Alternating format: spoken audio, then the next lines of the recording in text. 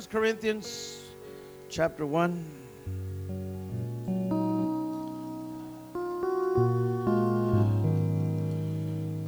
Verse 18. We're going to cover quite a bit of scripture here tonight.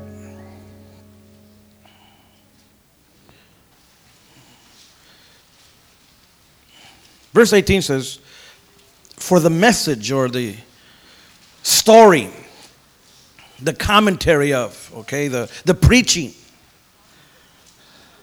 the attitude, the approach, means all those words in the Greek, For the approach, the attitude of the cross. The story of the cross is foolishness to those who are perishing. But to us who are being saved, it is the power of God. Father, I pray for your power. The cross, the beauty of the cross is foolishness to those that perish. They don't understand it.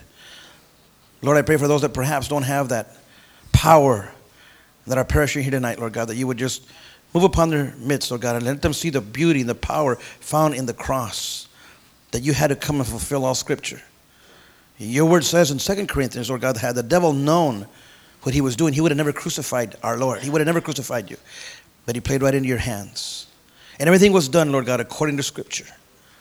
That even, Lord God, as skeptic, so-called scholars and theologians, Lord God, of religion, Lord God, as they study the New Testament and Old, they're able to get saved. They're able to see the beauty, Lord God, of the orchestration that you've brought from heaven down to earth, being played in the person of Jesus Christ. We bless you and praise you in your name. And everybody together said, greet one another one more time in the love of the Lord. Prior to your being seated, but keep your Bibles handy there because we're going to be covering about 3-4 more portions of Scripture on tonight.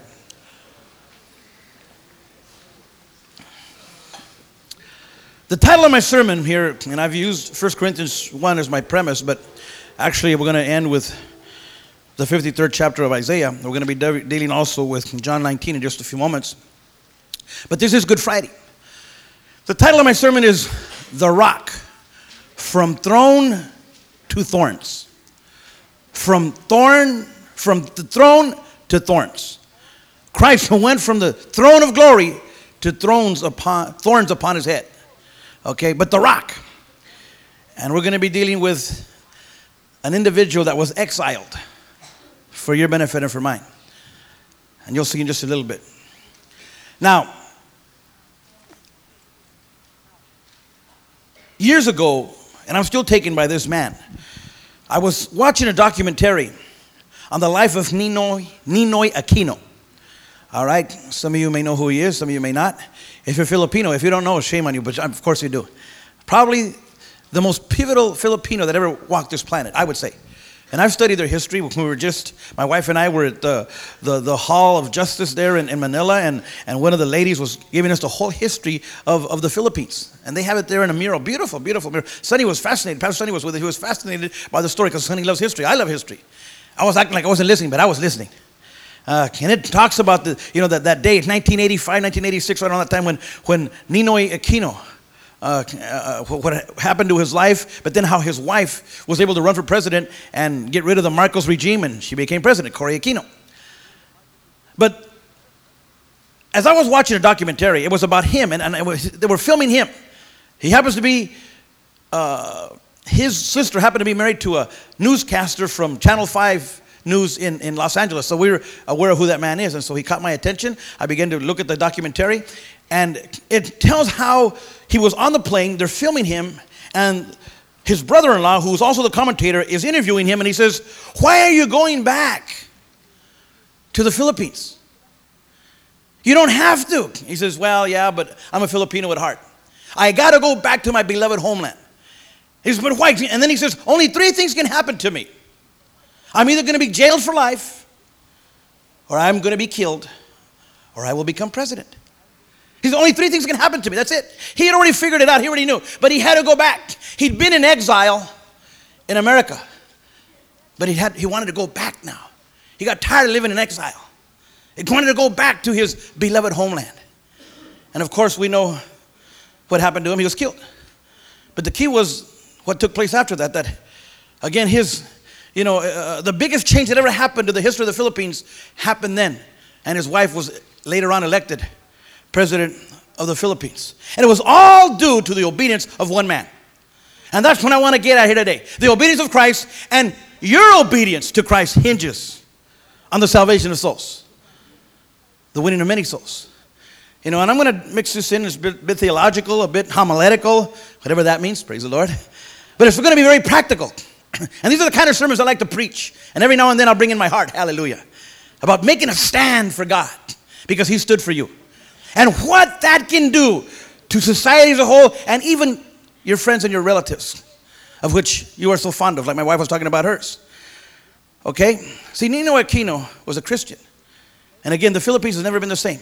And actually, the Philippines is not over with yet of making a change in this world. The best is yet to come. Or should I say the best is yet to go, hallelujah, to the Philippines. Hallelujah, you got it, all right. One guy got it because he's probably going, hallelujah. He's already been there. Been there, done that. But for the Philippines, the best is yet to come, and some of the best are yet to go. Yeah, hallelujah. We're going. We've already been there. Tonight is Good Friday. I want to speak on the power of one person. David Wilkerson made a difference in our ministry. Nicky Cruz made a difference in our ministry. Pastor Sonny Aguizoni made a difference in our ministry. One man, one person. Look at John chapter 19 now. Getting to the theme of today, Good Friday. John 19, verse 28, 29, and 30.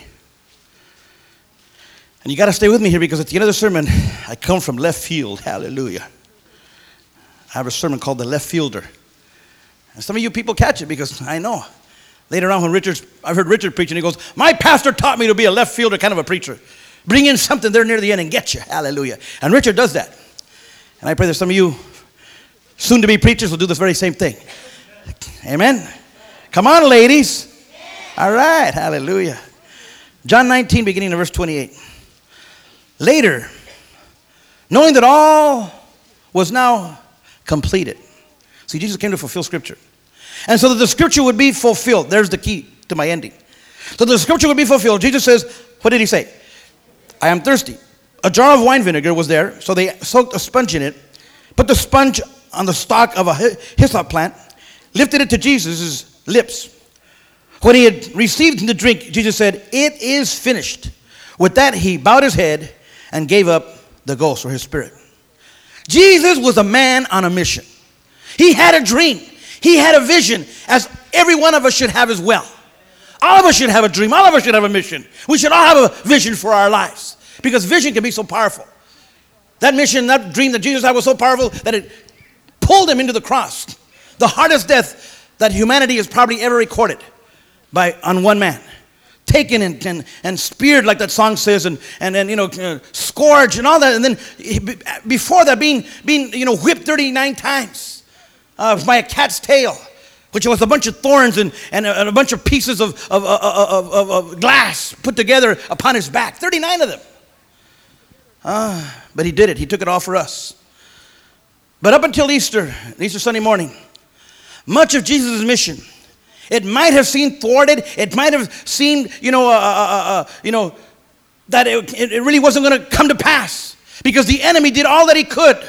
Satan did to thwart and to counter the success of Jesus' mission. Are you on a mission? Then the devil's going to do the very same thing to you. He's going to do all that he can to counter, like a good boxer, the success of your mission here on earth, on this planet. See, whenever you have a dream or a vision, as Jesus had, when he came to this planet, the enemy will always heavily oppose you in that dream. Count on it. Count it all joy, hallelujah, but count on it. With Jesus, from the manger to the cross, the enemy never let up. Never let up. It's war, war, war. That's the way it is. Now, with Ninoy Aquino, excuse me. He wanted so bad to go back to his homeland of the Philippines. For though his stay here on earth was, here in the U.S. treated him pretty good. We treated him fine. We treated him well, Ninoy Aquino. But yet it wasn't his home. It was not his homeland. He was an exile, if you will. And with Jesus, he too came to this earth as, stay with me now, an exile. He was an exile. Some 2,000 years ago, for about 33 and a half years, Heaven lost its most prized possession, its number one citizen. For 33 years, heaven lost its prized citizen. He abandoned heaven. He was in exile. He came to be an exile on the island called earth. That's where he came to. An island called what? Earth. History has had a good number of well-known exiles. Abraham left the Ur of the Chaldeans and he went on to Palestine, to Canaan's fair land, as an exile. The Apostle John was on the island of Patmos. The Bible says, exiled. Victor Hugo, if you know anything about history, exiled to an island also out of France. They excommunicated him. Even Fidel Castro, Viva Che Guevara, they were exiled from Cuba. They had to go to Bolivia and all them different places.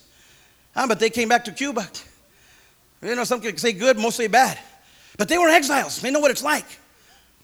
They were exiled from their own homeland. Ninoy Aquino, he was exiled. Ferdinand Marcos, later on, he was thrown out finally of his beloved, so to speak, Philippines, and they didn't let him go back. They even had to bury him in Hawaii. He never got back to go back to his homeland. But Jesus, when he left heaven, he had a great send-off. When he was going to be going to exile, when he was going to be going to camp earth, the prison earth, if you will, he had a great send-off from his people, from the people up in heaven. But he had a super, super terrible reception. Born in a manger. He had a terrible reception. There was no fanfare here to welcome him. Jesus went from the throne to the pig pen. From glory to glory, hallelujah, if you will. From glory to glory in a hurry. Quick. And he didn't leave because heaven didn't want him. He wasn't kicked out of heaven like Satan was. He came voluntarily. He came on his own. I'll go. If it's for Steve Pineda, I'll go. Steve Pineda, I don't know. Okay, I'll go, I guess. But I'll go for my beloved people. Hallelujah. He volunteered for commando duty. He was a commando. I wish my little nephew was here. He's the oldest of the nephews. And he's driving up here right now. But I wish he was here. And he was telling me, Uncle, I'm going to be there today. And, you know, but I probably won't make it on time. But I'll be there Sunday. I'm going to be coming in. And you guys know how I'll be dressed, right? He's a Marine. He says, Uncle, I have my best uniform ready. And you'll meet him. This guy is straight line. Oh, yeah, I'm going to be sergeant. Yes, you'll meet the oldest of the cousins. But this sermon would have got him. I'll give him the tape. I'll dedicate it to Jacob John Avila, my little nephew. But he knows about commandos. Jesus was a commando. Over here on planet Earth. He was a soldier in command, under command, because he was a commando. An enemy territory, an exile. Now, we've heard of some rather infamous places where people get exiled. You ever heard of Alcatraz? That was an exile. That was a place. We have some infamous ones. Siberia. Please don't send me to Siberia. Even when we're in jail and prison, we call those things. They're going to send me to Siberia, Holmes. Oh, man. It's not the Honor Ranch. It's not the Honor Farm. It's someplace, oh, man, deadlock. Matter of fact, we call it in Ventura County, the Rock. And the cops there thought they were bad with the Rock because they wanted to be like Alcatraz. They wanted to be bad bulls, bad, correctional officers. We're going to send you to the Rock, Pineda, if you don't get in line. Come on. I'm not kidding you. I would come into jail and get arrested. I'd say, just send me to the Rock, man. Because I'm going to end up there anyways. Just send me now. Really, I'd come in and I'd go and I'd say, send me to the hole now. Because I know I'm going to go. They go, oh, Pineda, man. They're going to send him to the hole right away. Do it now. Send me to Siberia. I don't care.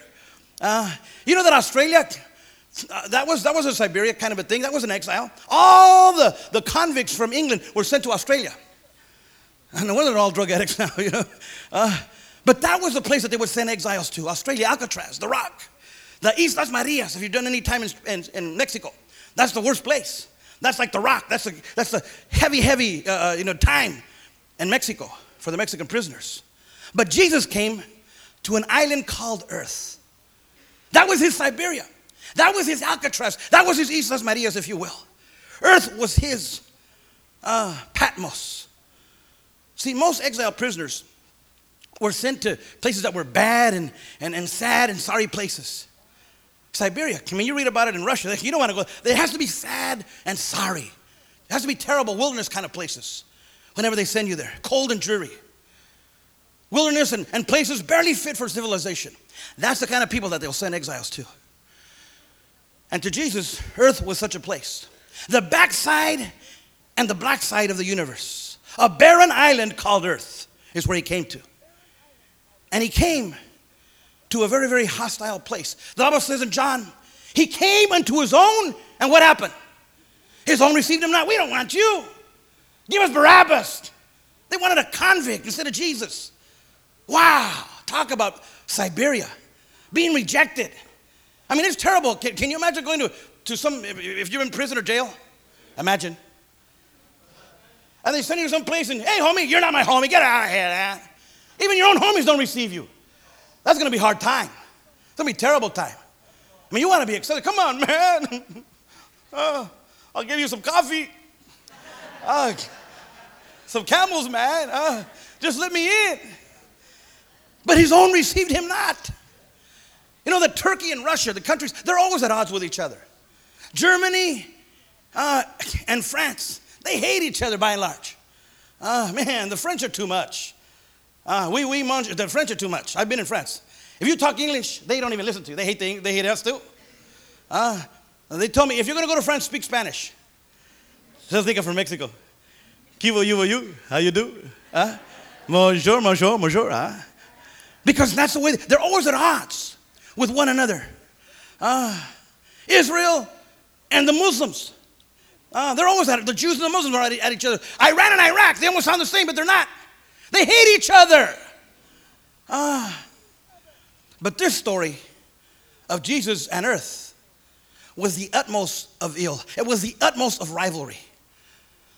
The earth received him not by and large. They hated him. He came through a stable and he left with a spear in his side. Talk about hostile treatment. The Romans hated him. Herod hated him. The high priest hated him. The Pharisees hated him as well. Judas Iscariot hated him. The dying thief on the cross hated him. Hostile treatment on this planet. See, most of the world turned their backs on him. But notice this. While most of the world turned their back on him, he wouldn't turn his back on them. Because he doesn't do that. Christ never did and he never will. Notice where most of the wounds were inflicted on his body. In the front. In the front. Jesus never, he never retreated. He never turned his back on us, and he never will. Jesus is not a runner. Jesus looked his adversaries straight in the eye, face to face. Most of the wounds were done right here, in front of him, and he didn't turn his back on them. He saw every wound that was being inflicted upon him, face to face with the sins of the world. When a soldier took the hammer and nailed his hands and his feet to the cross, he saw the hammer.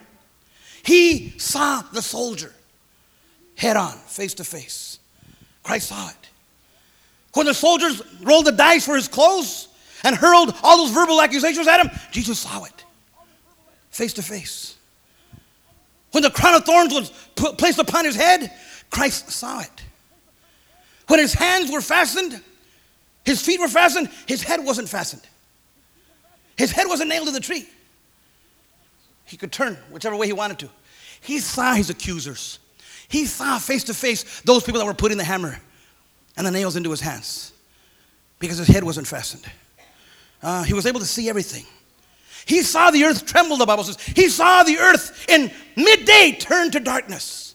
He saw it face to face. He experienced the total hostility of planet Earth and its inhabitants, people like you and I. Then also, Christ was far, far from home, far away from home. He was the perfect setup for homesickness. I remember the first time I went to Manila. Wow, I got homesick. And even when you've been in jail and prison, you get homesick. I remember sitting in a prison house with 400 men watching a movie and feeling like, man, I'll never forget that feeling. Sitting there going, this ain't me. I'm Steve Pineda, the finger popper, man. I can take it. I can do hard time. It don't bother me. And I was sitting there lonely. I'll never forget that. I was sitting there homesick. I was sitting there all bluesed up. And I was blues, hallelujah. So what is it? What's going on? Because I didn't have Christ, I didn't know. I was trying to be my own Jesus. I was trying to be my own, bring peace to my own self. But I remember the first time I went to Manila, I had to look at my ticket every day. That would say, I'm going home in 9 days.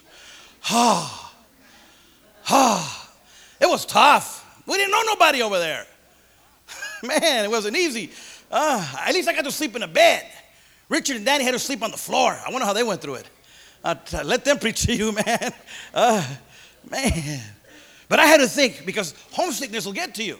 Now you guys go to Manila and you like it. Oh, I want to go back. But the first time was tough.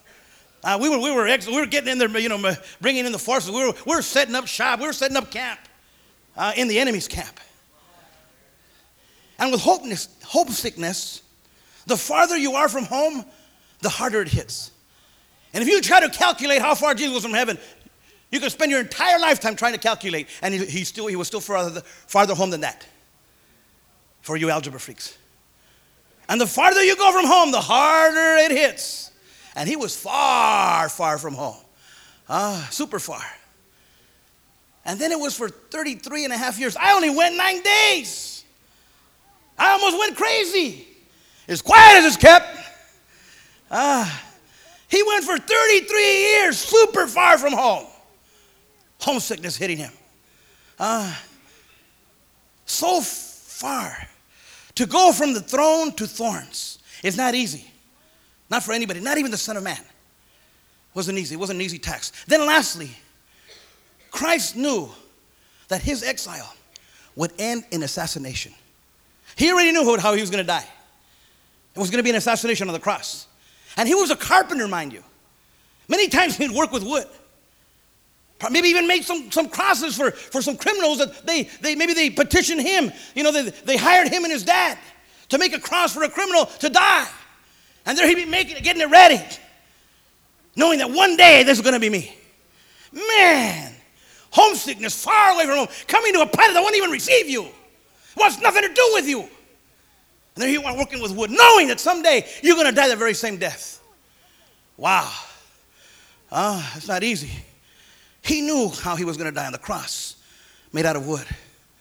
See, many number of us, we don't mind going through some difficulty if and when we know how it's going to end. Because it's going to be okay. But Jesus knew the end, how it was going to be. He was going to be assassinated. Nothing but hostility awaited him. Christ's life began with a rude awakening and ended with a rude ending. That's from the grave, from the manger to the grave. Rude awakening, rude ending.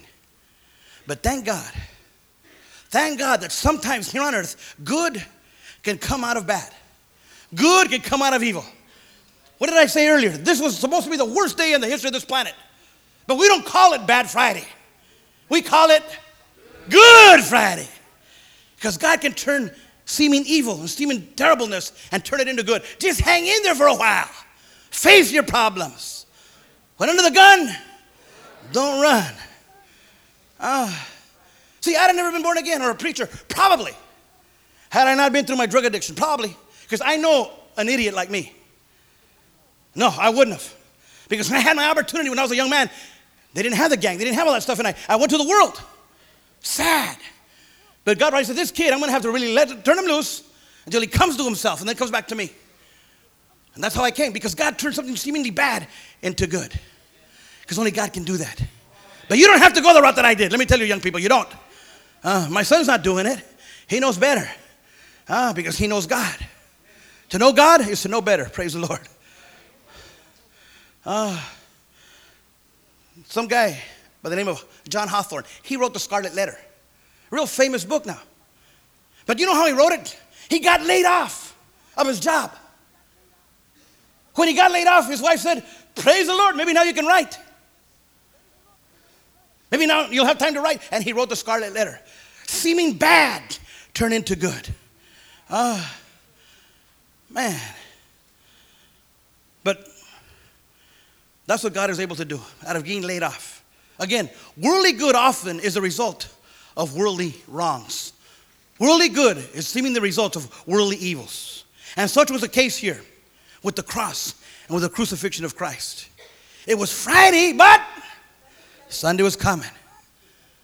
By the greatest crime ever committed by humanity, the wrongful murder of an innocent man, the greatest thing on this planet happened. All for each and every one of us. Heaven was open wide through a crime. Pilate should have wore that cross. He should have been the one to be condemned. But it was Jesus. Through Christ's exile here on earth, he bought back the right for us to be deported to our rightful home. Those of you with green cards, you know what I'm talking about? ¿Tú sabes cómo sabes? ¿Tú conoces quién me sabe? Yeah. Ay, no quiero que me cachen, eh? That's wrong English, Spanish anyways. No quiero que me cachen. Only Mexicans talk like that, pochos. And the real ones say, no quiero que me agarren. Porque me van a llevar para atrás, hombre. Ay, no, que no me vayan. You got to get deported. Well, through Christ's exile, we can get deported back to our home. Place called heaven, hallelujah, and I want to go. See, former exiles that have come to our country. My parents came from Mexico over here. And now I'm able to live a tremendous life because of a former exile that came to America. The Filipinos. I mean, you know, one day somebody came over here. They live good, most of them by and large now. I mean, you go to some of them provinces, you go to some of them places, living under tin, and, you know, I got to get to America. America for my people, for my country, for my family. Because all my family drives Porsches in U.S. But a lot of those Filipino families owe it to somebody that came to America. Now they can live a better life. 2 years ago, I was watching the Academy Awards. This Japanese woman, won for, I think it was short documentary. She did a short film documentary. She won. She was crying. She was broken. She said, you know what? I thank my mother who's watching today from Japan. They came, they sent me over here, and they came before me and enabled me to have a better life here in America. Now, look at this. I'm winning. I won the Academy Award. But it was because of an exile from my family that came over here looking for a better life. That's what is able to happen with us, you and I. We now can become citizens of heaven because of an exile that came to this planet years and years ago, 2,000 years ago, in order to afford us, you and I, a better life. He's now opened up for us to enable us to become citizens of heaven as well. Through one man's obedience to his call, to his mission. That's what happened for you and I. We can be born again. We can be forgiven of our sins. Like Pastor Mando says, Evangelist Mando says, he says, I'm not a Chicano, I'm a Cristiano. I like that. I'm not a Chicano, I'm a Cristiano. I like that, huh? I mean, who cares about our color and our pigmentation? Our blood still runs the same. We can all 5 different races now. We can become citizens of heaven. Hallelujah. Each and every one of us. Doesn't matter our color. Let me end tonight by bringing this message a little bit closer to home. Your current home, where you live. What is your dream? What is your vision, your mission in life? In the Gospels, Christ would often call himself the son of who? Son of David. He called himself the son of David. And the reason, there's a number of reasons why. But personally, because I want to personalize this sermon as I come to a close, I think because he could identify with David. He could identify with Joseph, because which means Joshua, means almost like Jesus, same name. But Joseph and David had a similar life. And he could identify with David because David, from the beginning, he had a call upon his life. But the enemy, as I began the sermon earlier, will always hit a person that has a call upon their life.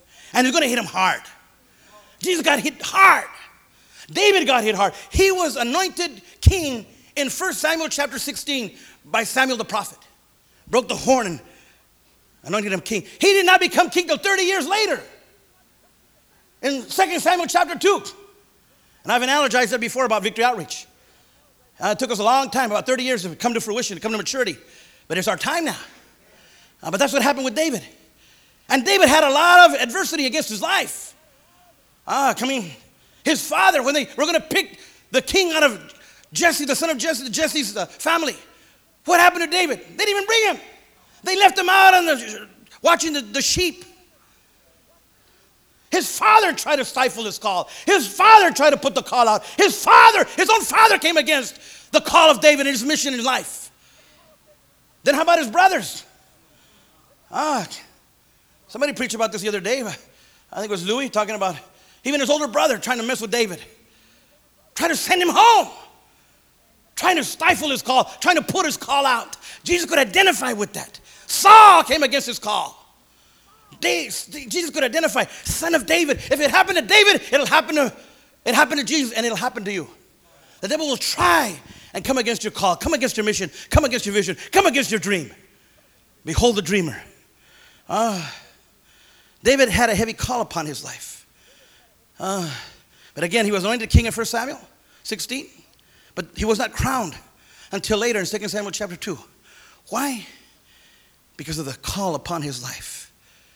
And that's what will happen with you and I as well.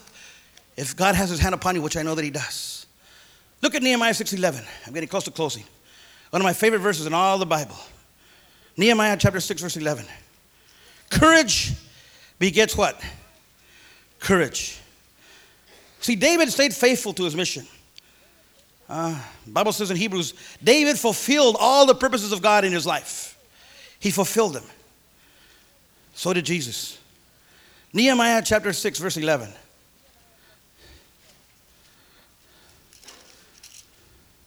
Do you have it?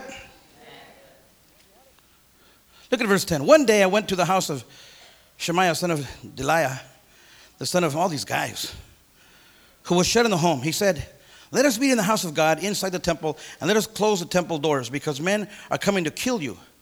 By night they are coming to kill you. But I said, you talking to me? You talking to me? Come on. You might not know me, but I know who I am. I don't have an identity crisis. I've said this, but I haven't said this in a while. See this guy here? He's going to go to heaven. It's not going to be easy. I'm not going to say that I'm perfect. I'm going to be perfect. But I'm telling you something. I'm going to go to heaven. Because I know who I am in Christ. I know what I can find in the Word of God. And that's the way Nehemiah, he knew who he was. Matter of fact, I have a sermon called Nehemiah. Nehemiah knew who he was. That's why he's able to say, you talking to me? Should such a man as I run? I ain't no sissy. I ain't no cha-cha. I know what I'm made out of. No, I'm not going to come down. Courage begets courage. Your family, your friends, and your acquaintances are waiting for you to make a stand. Isaiah 53 says he was smitten for our transgressions, bruised for our iniquities. Surely the chastisement was upon him, and by his stripes. Isaiah 53 is so beautiful for Good Friday. But it says he was smitten. That's a key word. Because when I read to you in John 19, verse 28, he says, I thirst. Remember that? When he was on the cross, the 7 words, the 6th word was, I thirst. Jesus wasn't thirsty. He wasn't. Because he had told the woman at the well, hey, if you drink of me, you're never going to thirst. You'll never thirst. He wasn't thirsty. It was Friday.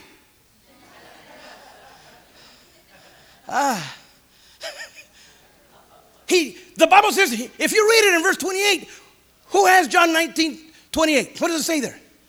Why did he say, I thirst? It says it right there. I'll wait. I have eternal life.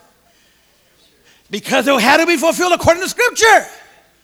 He knew what he had to. He had to say those words. But he wasn't thirsty. He was the water. Out of you shall flow rivers of living water. He wasn't thirsty. He was water. But he had to be smitten. He had to be struck like a rock. Because, stay with me now, I'm getting close to closing. I told you I was going to end from left field. Here we go. In Exodus 17, you don't got to turn to it, it's there. verses 5 and 6, it talks about when Moses took the rod, the staff that he had when he brought him out of Egypt. God told him, get that staff and strike the rock. He says, and I will be on the rock. When you strike that rock, you're going to strike me. And I'm going to save you out of your rebellion, murmuring and complaining. They were murmuring and complaining in the desert. We want water. Give me water. We should have gone back to Egypt. I can have it. You can have it later. But see, Jesus is the rock. He's the rock. He had to be smitten. He had to be put on a cross and smitten for our transgressions, that we might have life and water freely and more abundantly. On this day, 2,000 years ago, he had to be stricken. He had to be struck. He had to be, according to the judgment of God, the wrath of God had to come down upon him in order to give us eternal life and all the smorgasbord on water that we want. All the water you can drink and all the air you can breathe, it's on me, homie. Hallelujah. He had to be struck down in order to become the Rock of Ages. The Rock of Ages. Because he had to die on the cross. It was in order that the scriptures might be fulfilled. And that was the very last thing that he did. Then he says, it is finished. Devil, you thought you had me. I'll see you later. Go to your room. Because I'm coming back in 3 days and I'm going to deal with you, devil. I'm going to deal with you. Ain't going to get away. You thought you had me. Huh? Nobody takes my life. I lay it down. Because I'm the rock. Yes, I had to be smitten. I had to be struck in order to give life and water to my family and to my friends. And any that whosoever will to the Lord may come. He will not turn away. You can have that rock. See, Jesus was a soldier under command. That's what he was. He followed orders to the T. For you theologians, to the T. I should have titled a sermon like that. To the T.